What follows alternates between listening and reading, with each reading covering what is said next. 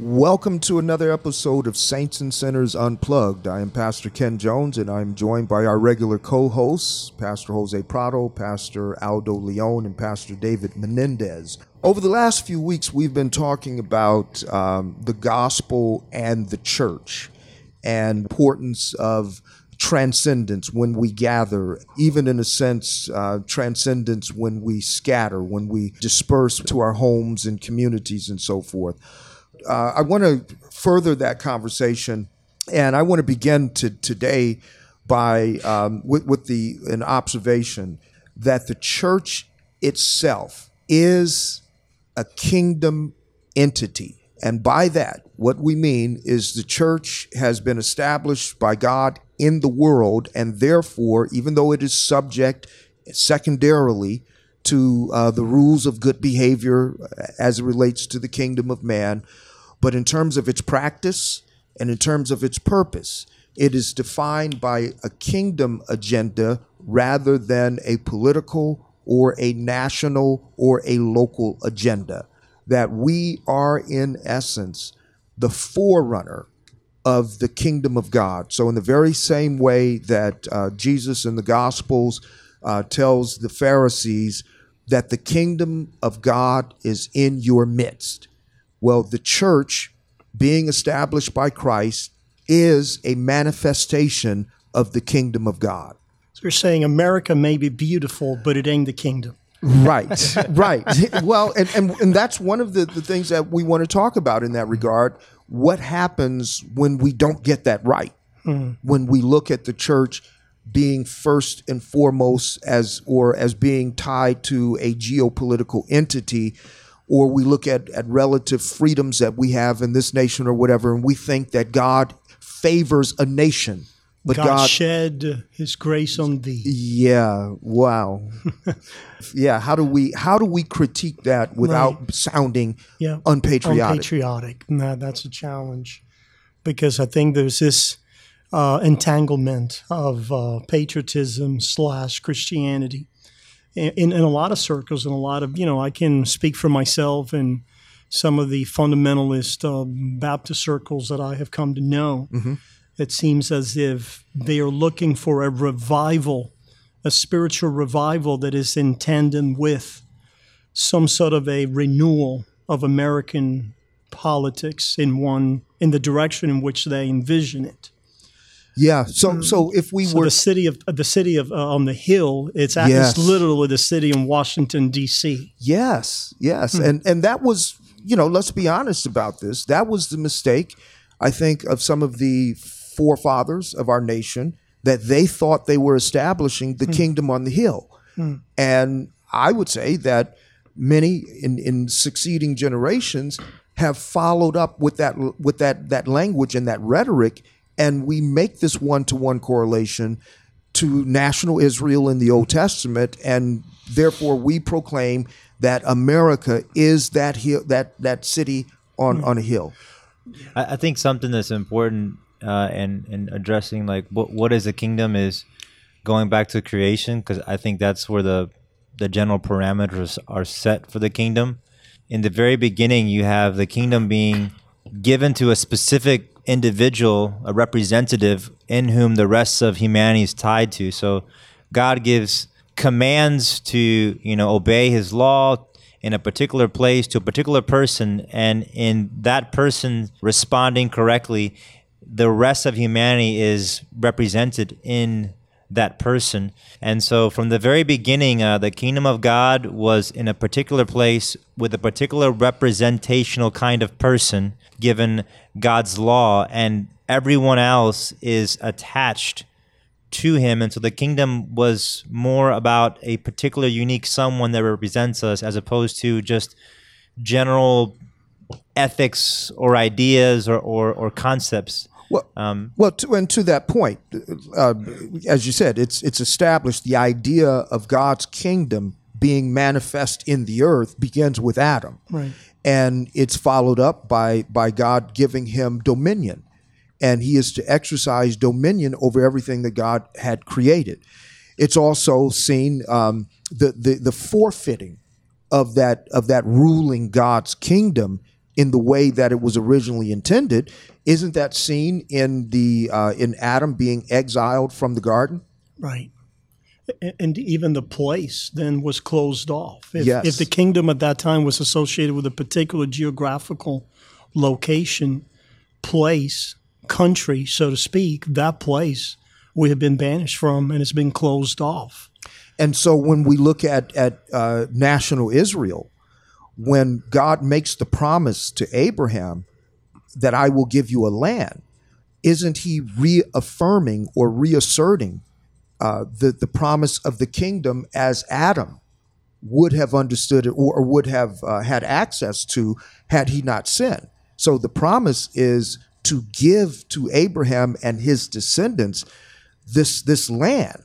And in this land, and it's very specific in terms of the land and the territory, but he is to give him this land, and in that land, God's people, his covenant people, are to establish his rule. They are not to be like the rest of the nations. Well, that's not in and of itself. That's not that doesn't just stand by itself. That's connected to something else. So the coming of Christ is the coming of the kingdom. And therefore, in Revelation, we see a return to the very language and imagery that you see in Genesis with the kingdom of God coming down out of heaven, and it's the entire earth. And you also have that same paradigm that God makes a covenant with a specific individual, Abraham, and in that particular individual that represents all those who are, attached to him, then those promises come about. And we understand that Abraham obviously is mostly about the greater Abraham that comes later, but still it's that same paradigm that the kingdom is God dealing with the specific individual who embodies and represents all the rest of those who are attached to that individual. And I mean that framework is very significant when we get to its consummation or its fulfillment in Christ, because it doesn't obviously it goes from promise to fulfillment, from type to reality, but it's still in that same framework that was from the very beginning. Because fundamentally, the kingdom of God is God dwelling with man, right? Right. And then you're saying that God dwells with man through a representative, a federal head, and this is Christ. Yeah.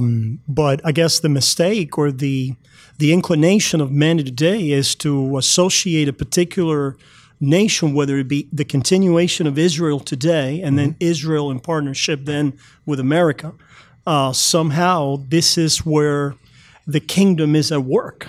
This is somehow by virtue of maybe hearkening back to the past with Israel and then America or other countries supporting Israel, somehow that is what the kingdom of God is at work, because there's an identification with a particular geographical locale or nation, in this case Israel. Right. Yeah. But how do we make Jesus spoke against that kind of view of the kingdom of God when the Pharisees asked him, when's the kingdom coming? Right. Right. And Jesus answered them in Luke 17, verse 20. He says, the kingdom of God is not coming in ways that can be observed, nor will they say, look, here it is, or there. For behold, the kingdom of God is in the midst of you. And so he makes that connection of the kingdom of God being him, himself. Indeed. Yeah. I think that is really crucial. Even though we have to affirm that Israel, in its redemptive historical context of in the Old Testament, played a significant role in preparing the way for the coming of Messiah and illustrating and anticipating all the promises that had been made to Abraham that would be fulfilled in Christ, but not to have reference only. Well, Jesus is the greater Israel. Exactly. Right. Exactly. Yeah, and historically, obviously, Israel as God's people in the region of Canaan, they were typological of a greater reality. Yeah. But historically, they were a Christian nation. Sure. The laws that govern them, the sacrifices that made them acceptable before God, all of that made them genuinely a Christian nation. But now let me just kind of play on that a little bit also, because what does that mean? If Adam lost the kingdom, if he forfeited his right to rule in God's kingdom, then does God forfeit his right to rule all of humanity? In other words, here's where people get confused on this. When Paul uses the language in 2 Corinthians and he talks about the God of this world, does that mean that God forfeits his authority and lets Satan govern this world? No, absolutely not.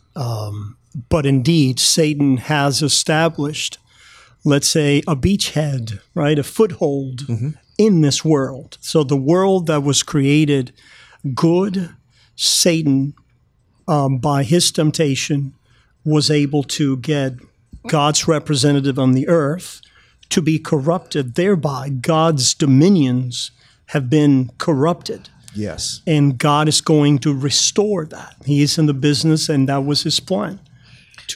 Yeah. I mean, I think when we think of the kingdom of God, obviously, God is the sovereign ruler over all the universe. And I mean, we see like scriptures like Psalm 103, for instance, tells us the Lord has established his throne in the heavens and his kingdom rules over all. And so he is the sovereign ruler of all. I think when scripture speaks, or when Paul speaks of Satan as being the ruler of this world, it's speaking of the kind of influence that Satan has over fallen men, over fallen creature that has rejected God, and has given into the temptations of Satan. Yeah. Well, so two impulses that are corrupt as a part of our fallen nature. One is to worship, and the other is to rule. Both of those are contaminated in the fall. So men always seek to govern, but the epistemology, so to speak, of their authority always goes back to self, rather than understanding that we are all under the rule of a sovereign God. And his impulse to worship is going to be, again, like his impulse to rule.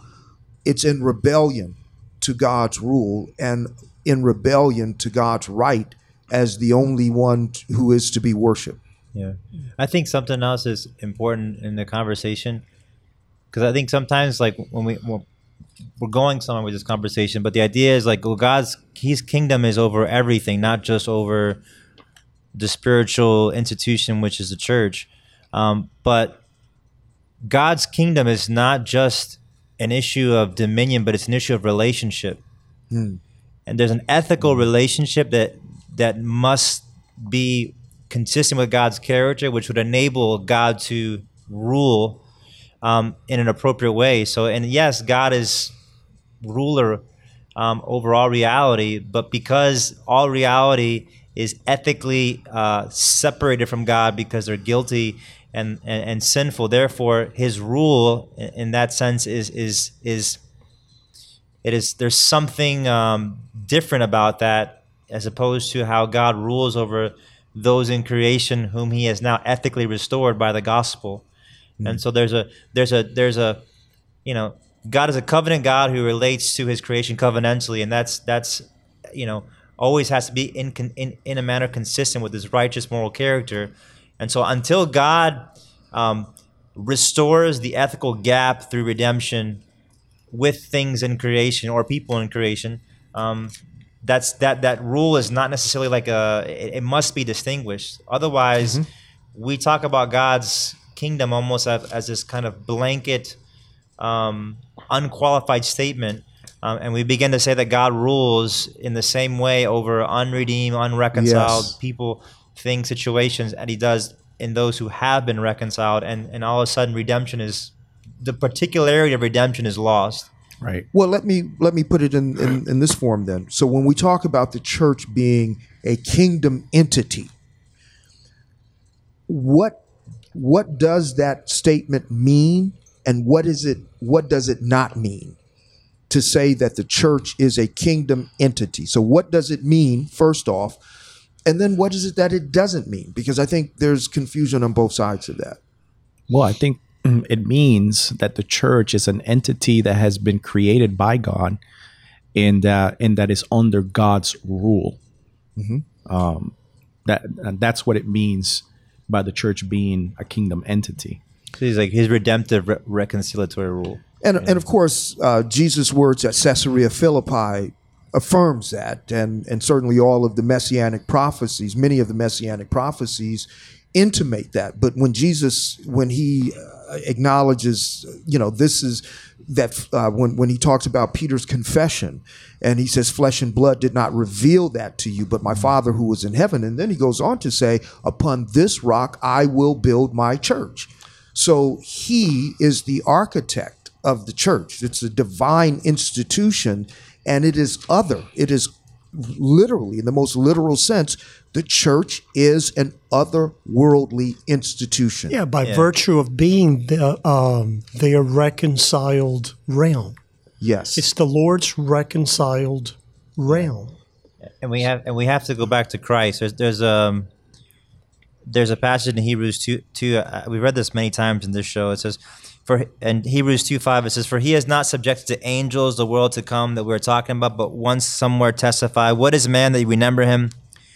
Or the son of man that you care for him? You made him lower than the angels for a short time. You crowned him with honor and glory and subjected everything under his feet. For in subjecting everything to him, he left nothing that is not subject to him. As it is, we don't yet see everything subjected to him, but we do see Jesus made lower than the angels for a short time, so that by God's grace he might taste death for everyone, crowned with glory and honor because of his suffering and death."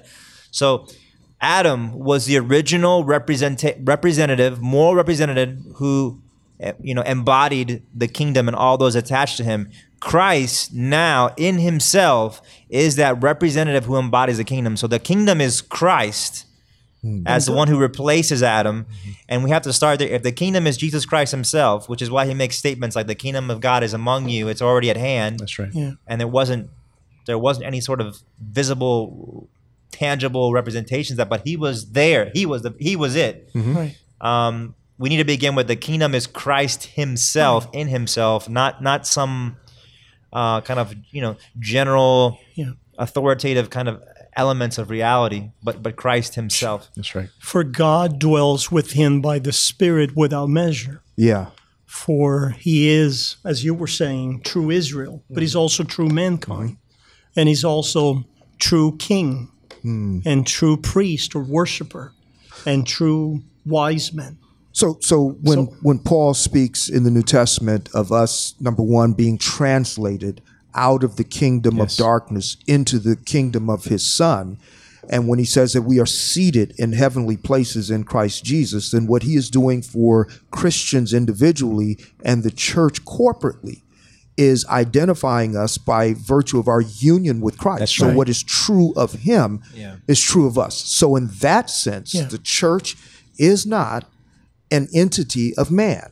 It is a heavenly entity. It is, and we'll talk about the dynamics of the already and the not yet, but the church itself is a kingdom entity. The very essence of the nature of the church that makes it God's kingdom, it's its new birth. Yeah. I mean, when Jesus says, for instance, in 1 Corinthians 15, Paul says, I tell you this, brothers, flesh and blood cannot inherit the kingdom of God, nor does the perishable inherit the imperishable. So, the very essence of us being the kingdom of God as the church is that we have come from being perishable to now being reborn or birthed as imperishable in Christ, that union with Christ. Yeah. So what then does it not mean? Because I think people, as you mentioned, Aldo, that sometimes when people talk about the kingdom of God, they speak of it in an indiscriminate way. That in other words, which is one of the part of the rationale for people who say, well, I don't need to go to church to worship. I can worship anywhere because God has created all things, and so I can worship God, as much at the Grand Canyon as I can in a sanctuary. So how do we answer that? What is it that we don't mean when we say that the church is God's kingdom? It is a kingdom entity. So if on a broad level, if the kingdom is Christ, who is a reconciliation on those that have been reconciled in him, then anything that's outside of that parameter even though it may have a lot of good benefits for society, for men, for our collective enterprise and humankind, it's not the kingdom. Right. Because it's the realm of the reconciled in Christ. That is the kingdom. Yeah. In other words, what David is saying is that any other institution not birthed in Christ Right. is not the kingdom. It's not the kingdom. And so whether it's governments, Right. nations, Yes. you know, businesses, I mean, there's no such thing as that right. being a kingdom. But again, just for the sake of clarity, although government is not a part, human government and governing institutions are not a part of the kingdom of God, that does not mean God's authority is not the ultimate authority. That's right. Absolutely. Yeah, Definitely. and that he doesn't work through it. Yeah. Yes. Those institutions. Well, as Paul and- says in Romans, that all who govern, they govern because God has appointed them to govern, and they are his ministers. That's right. Yeah. So we can say that The king's heart's it's in the Lord's hand. yes. Yeah. So God rules creation and the world through different sources of authority in the world, but there's a particular organism in the world or realm that has been reconciled with God through Christ, and that is specifically the kingdom of God on the earth. Yeah. Well, you know, and I think of Old Testament passages as well. We know that when national Israel occupied the territory of Canaan, or the promised land, God called them his kingdom, and they were his people. But he also acknowledged that all of the other nations were subject to him. That's right. And in fact, you know, when he's ready to chasten Israel for their sin and their violation of the covenant, then he says that he will use his servant Nebuchadnezzar. Yes. You know, when he threatens to exile them, he says, you know, you will serve my servant Nebuchadnezzar. So God is sovereign, but in terms of an embassy of his kingdom, because man forfeited the right to rule God's kingdom with Adam. But God, in his grace, still governs his world, even among deluded humans.